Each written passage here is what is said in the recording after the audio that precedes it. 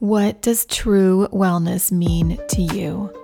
I'm Claudia Cometa, and that is the question I will be leading with in the Minding Wellness podcast. Each and every week, I will bring you experts who will share their personal wellness journeys and their insights into what it means to mind our wellness. Health is a state of body. Wellness is a state of being. Let's dive into improving our state of being. This week on the Minding Wellness podcast, I am truly honored to bring on Dr. Brian Dorick. He completed his undergraduate degree at Stony Brook University and eventually went on to Harvard School of Public Health and then getting his medical degree from the Sackler School of Medicine at Tel Aviv University. He completed his internal medicine residency at St. Luke's Roosevelt Hospital and was the chief resident as well. He received his training in gastroenterology and hepatology at the University of Miami Jackson Memorial Hospital and Distinguished Center for Liver Diseases. He joined Gastroenterology Diagnostic Centers and the Memorial Healthcare System of South Florida in 2005 and has held past leadership positions in the system and is a member of the credentialing committee. He is the medical director of Executive Health Coaching, one company with 3 areas of focus: health coaching, health navigation, and practice growth. He's also the founder and executive director of Get Hired Miami, a 100% free resume building resource offered to organizations in Miami with the goal of improving lives through employment. His social media presence is focused on nutrition, gut health, and life balance and colorectal screening. He has been increasingly active on the LinkedIn platform, which is where I initially saw him and reached out. We connected, and I love the work he's doing in the patient advocacy field, as well as just sharing realities of medicine and of life. And so we talk a lot during this episode of his journey, some of his insights as a physician, what patient advocacy means to him, and what he hopes moving forward. I hope you find a lot of great insights in this episode as well as in the work he does. Enjoy. All right, really excited today to bring on Dr. Brian Dorick.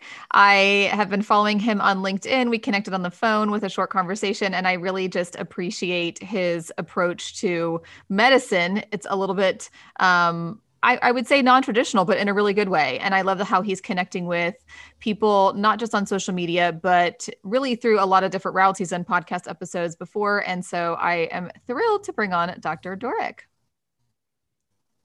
Thank you for having me today. Absolutely. I appreciate it. I appreciate the invitation. And I appreciate the fact that you're making a choice to go into the world of patient advocacy, because it's invigorating and very intriguing still to me, and interesting as I get deeper and deeper into that space myself. Yeah, absolutely. I'm glad that we've had these conversations.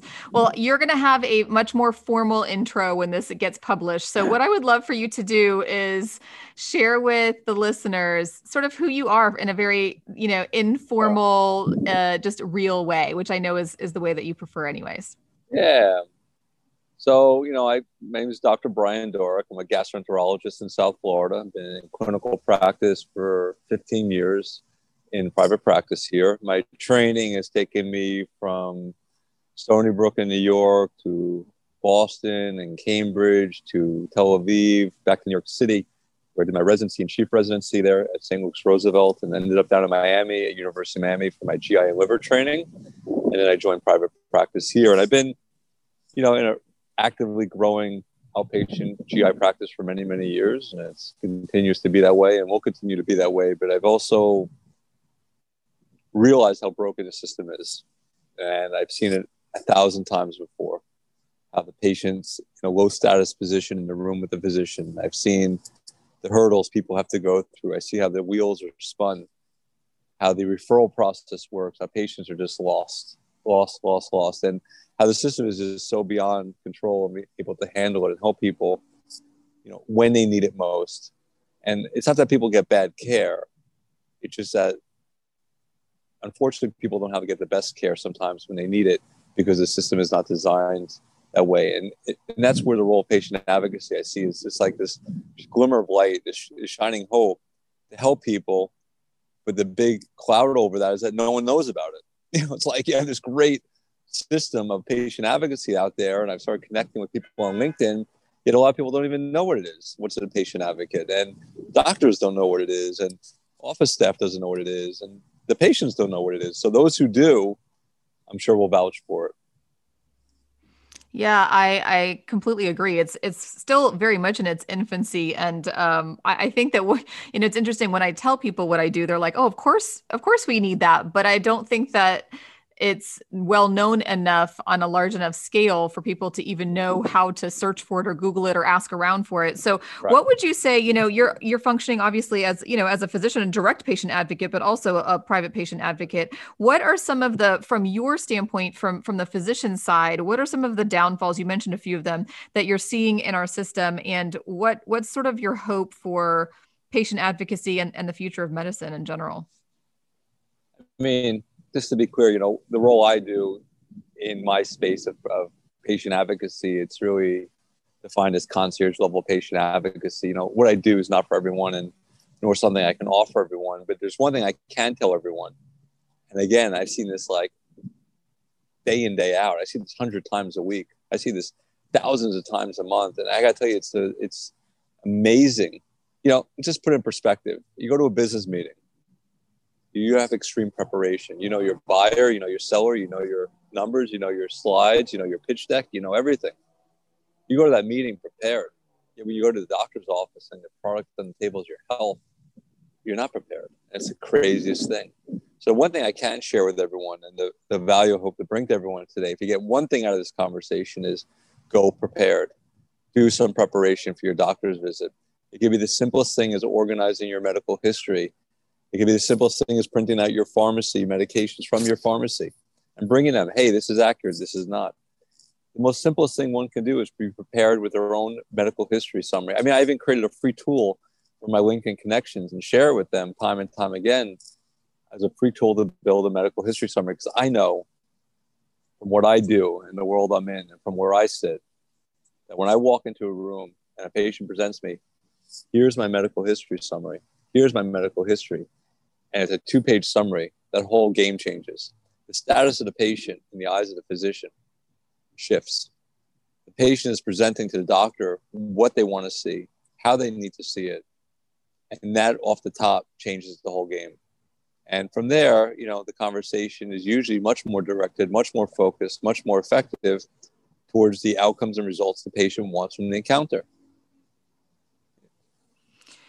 Yeah, it's interesting because I feel like I'm it's like a mirror. This is like exactly what I say. We prepare for interviews, we prepare for everything that we do, Oh, yeah. and somehow we just completely have not been modeled that translates into Right. and should translate into our medical care. I mean, it is our life on the line, and we prepare for things that are not nearly anywhere Oh, yeah. near as important. So I completely agree, and I love that you shared how that is on the receiving end. So when a patient does come prepared, what that means to you, because you have a limited amount of time, you both have a limited amount of time in that office, and a preparation on the back end would be so helpful to all physicians. And so I appreciate Oh, yeah. you sharing that. What have you seen with the clients that you've had from a patient advocacy standpoint and some of the transformations just on their understanding? Maybe it's just mindset of understanding that preparation is important, and then their interactions with their own medical team. What have you kind of seen in your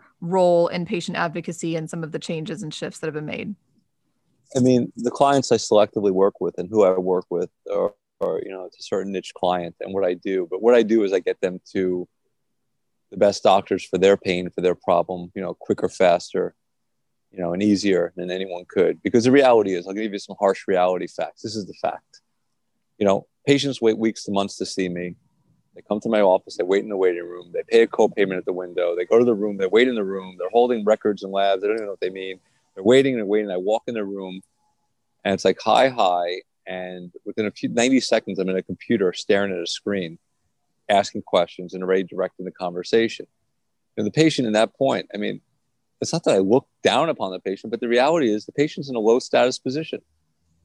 They're waiting. The doctor's holding the cards, doctor's holding the hand, and the scenario in that can easily be shifted. Okay, they come to me with information from Google, or they come to me with their history summarized. That shifts and elevates their status. Imagine this scenario. Patient walks in the room. It's like, hi, doctor. Hi. It's like, Hey, Dr. Smith, I'm really happy I was able to find time and be here with you today. I believe you spoke to Dr. Dorek and already have my summary, but here's another copy of it just in case. I know you're going to want to examine me and ask me questions, and that's fine. Before we do that, let me just tell you what the outcomes and results I want from today's encounter are. And you go through a couple of things you're looking for from that meeting. That's a whole different interaction. That's a whole different type of appointment. That's a whole different outcome. And it's not done in a disrespectful way. It's done in a way that the status of the patient in the eyes of the physician has shifted. The whole frame has shifted. The whole script is flipped, shifted. That's real. I mean, listen, Kobe, MJ, these guys played basketball. Incredible. They're the best. But they still had Phil Jackson on the sideline telling them what to do. Because if you're on the court and you have the ball, that's all great. If you know where the net is, that's great. But if you don't put the ball in the net, what's the point? And that's what I do. I'm not good at everything. I don't hit the three-point shot well myself in basketball. I don't make homemade gnocchi, and I don't write Japanese haiku. But I'm really good at the stuff I do. And one of the things I do is help people navigate and help people differentiate themselves within the healthcare system.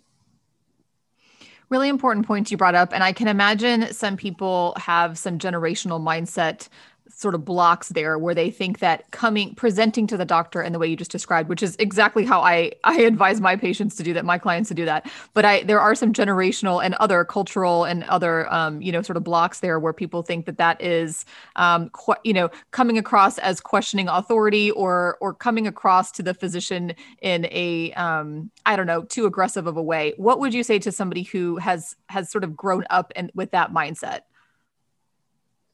Say it's 2020, you're in a consumer-based field. We're providing service. There's 15 doctors in my community. We all trained at the University of Miami together. We're all equivalently good physicians. What's a differentiator for me? What's a differentiator for that doctor is the level of service. What do they provide? There's a reason why I drive Google reviews at 150% more than the next competitor in my community. I say competitor because we're all providing a service-based field. I'm in GI. What I do, I'm like a human plumber. I mean, that's the reality of it. We're providing a service-based thing, and the patient is a consumer. They're going to choose where they want to go. Now, even with your insurance, maybe you have an HMO, maybe you have to go to a preferred provider, but there's always an option or two. And what's going to drive you is based on the customer experience. It's all about user experience, customer experience. From the second you make a call to the website, to the interaction, it's not what it was 30 years ago. You're unhappy with the doctor, you're going to write a bad review. That's what's going to happen. So I think that there has to be a mindset shift a little bit. I'm not saying be disrespectful. I'm not saying, not to be forward leaning to a point where it's uncomfortable. I'm not saying to challenge authority. I'm saying to respect authority. And the number one authority is yourself, and respect yourself enough to say, you know what? I have a problem. I have a pain. This is real. My winter's here. My world is upside down. My blueprint has just got ripped up in front of me. How do I get the best care I can get from where I'm limited to go? And maybe that's not within my hospital system. Maybe it's not within my current network. Maybe it's not within my city. What do I do to lean forward, take action now? And some of that may be having that conversation with your doctor and saying, I'm confused. I'm lost. What do I need to do? Are you the best for me? I mean, is there someone else I should be seeing in town? Is there someone else I should see in the community? Is there something you would recommend doing? It's okay to say, hey, listen, doctor, I know you're busy. I got it. But I need you to be really with me now for a minute and really focus me. And I'm going to ask you a question. Are we doing the best we can do for me? Are there other options? Are there other conversations I can have? Is there something I can do? Point me in that direction. Tell me who to Google. Tell me who to call. So it sounds a little bit uncomfortable to hear that the way I'm describing things. But, do you want to go to sleep at night in a situation knowing that, you're just going through the motions, going doctor to doctor, referral to referral? Or do you want to go sleep knowing and say, you know what, I'm getting the best I can get. I'm being proactive in my care. I'm being engaged in my care. Not in an aggressive way, not in a disrespectful way, in an actionable accountability way. Mm-hmm. So good. So good. That's what I tell my patients all the time is it doesn't have to be so extreme where we're either questioning authority and being disrespectful or we're completely silent. Like there is a happy I see medium it. there. It's not a happy medium. It's I see it. I describe patients, and I see this hundreds of times, and I diagnose cancer. Cancer is a different animal, and I've only become more and more attuned to it, targeting providers, the way we communicate with patients and help patients at the time of diagnosis. Breast cancer, you feel a lump, you go to your doctor, you get a mammogram, get a biopsy, like over a week or two, what's kind of going on. Or I had polyps 5 years ago, I'm due for another one. And boom, you go to sleep and you wake up and you're like, hey, we got a problem. I found something. It's a whole different animal. You come into me and then you go to sleep and wake up 20 minutes later and you're like, you have cancer. That's like, you don't hear anything after the word cancer. You're not expecting it. And, the point of the conversation, why I'm saying this is, what I'm trying to communicate is that, us as providers, have a role in our communication with patients. Us as providers are there to work with the patients as a team. I'm a coach, patient's the player. I'm going to help coach them to get that ball into the net. And that's the way people have to shift their mindset. There's nothing wrong with speaking to a doctor as a team. And to the doctor, hey, doc, listen, tell me what you need me to do. What do I need to do to advocate for myself? What can you do to advocate for me? What do we need to do to get to the next level? So the way I'm saying things may come across New Yorkish, may come across harsh, but I'm just kind of getting more passionate about it the deeper I get into it myself in my own space, here nationally, and as I start bringing this overseas too. Really important insights, especially coming from your side of the table for sure. I know that you're busy and you're going to have to go soon. I would love to talk a little bit about how you advocate for yourself in your own nutrition lifestyle. I know personally a lot of healthcare professionals, physicians who are so burnt out, so tired, so exhausted that they end up leaning towards, more comfort food, which is not usually the healthiest options. Oh, yeah. Tell me, and our listeners, some of the ways that you are attentive to your own health, being as busy as you are with as little time as you have. Yeah. So, I focus on balance. I focus on portion control. I focus on eating, food that work well for my body. Give you a baseline. I eat fish maybe twice a week now. I grew up, eating eggs and plenty of dairy. I don't choose much dairy now. I do eat not extreme in my diet. Don't limit myself and fast. I don't go to extremes. I don't go to elimination. So it's very much based on balance, portion control. I just posted my lunch today on LinkedIn actually. Once a day I post people what I eat, how I eat. I engage with people on my blog, talk podcasts about how I eat and what I do, because it's not what I share with my patients and share with people on social media platforms. It's not about me or what I do. It's more about helping to get them a better quality life. I think it's really important because I think extremes are the norm and what is encouraged. And so it's really helpful to hear that we can certainly be reasonable and healthy and moderation and in a reasonable way that is sustainable. I think a lot of the extremes are not sustainable, and that's why there's so much yo-yoing. But I appreciate you being so transparent with your lifestyle and what you're eating. And, especially when you're busy, you don't necessarily have, the time to prep all your meals and do all the things. And so if all you can do is grab a salad, you grab a salad and you show it. And so I certainly appreciate that transparency. What would you say as we kind of wrap up is, I know none of us are getting out of here alive, right? We know all that. That's not news to anyone. What, you're definitely taking a different approach, which I certainly appreciate. What would you say you would want your legacy to be? My legacy? Never really thought much about my legacy per se, as much as being present in the moment, giving and serving as much as I can in this life, providing for my family and giving them the life, options that we want and desire. I think, Tony Robbins quote kind of resonated with me. When you're giving, you feel alive. When you're, what's the word he used? When you're progressing, you feel alive. When you're giving, you feel 10 times more alive, or something of that nature.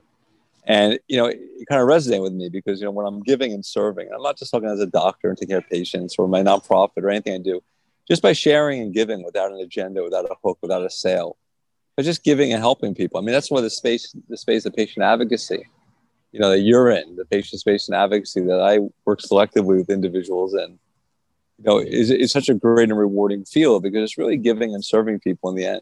What better way to help? Yes, you have a business in advocacy. Yes, you'll charge people some money for your time to help navigate them. But think about what the outcome and result of that interaction is, of that transaction, of that business deal. They're not selling them, a mindless, product of air. Like, I'll be your life coach and just talk to them.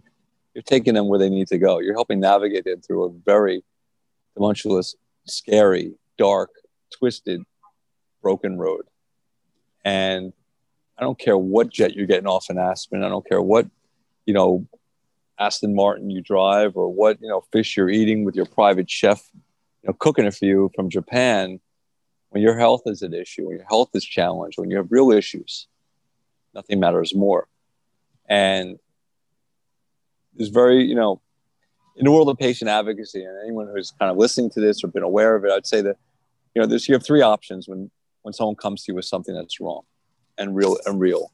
When someone's world has been rattled, when someone's blueprint, as I mentioned, has been ripped up, when their winter's here, the three options are: one, you're sympathetic. That sucks. Okay. Two, you can be empathetic. Say, wow, I understand. I've been there. I dealt with that myself. I dealt with that with my wife, my spouse, my parents. I understand what you're going through. Talk to me. Third thing is to be empathetic with the solution. And that solution is, wow, I understand what you're saying. I can't relate to it so much. I haven't been there. I can't understand. I don't know how to help you in this. I can help you with other things right now to help you get through this, but I don't know how to help you with that one problem. But I do know some people can. They're called patient advocates. And I think I heard a podcast. I'll try to find out some names who it was. But if not, just go Google patient advocacy. Go Google patient advocate and find someone and talk to a patient advocate. That's empathy with a solution. Such wonderful words and insights. I really appreciate your time, Dr. Dorick. And I know that you're busy, but your insights are important. And I hope a lot of people hear them and take them to heart. So have a wonderful rest of your day. Thank you for the work that you do. And I look forward to us crossing paths again in the future. Oh, no doubt. It's on my mind and agenda. We'll speak soon enough, as I told you. And I appreciate the time today, and keep sharing, keep giving, keep serving. Thank you, Dr. Dorick, for spending this time with us today. I know that all of our time really is so limited, yet these insights will get to the people I know, and I have no doubt that need to hear them. So I appreciate this conversation, and I certainly hope you all found nuggets in there for your own lives and for those that you love and serve as well. I will include Dr. Dorick's contact information in the show notes. And we have a few more weeks before Surrender Gym starts. So if the concept of surrender, releasing, finding a natural flow to life speaks to you, and doing it alongside others speaks to you, Surrender Gym may be for you. So go visit Surrender Gym, that's GYM.com, for information on our Master Heart that is starting on January 22nd. Happiest of holidays, happiest of New Year's, and happiest of today. I hope you're all finding peace and joy in the moment, and I look forward to seeing you here again next time.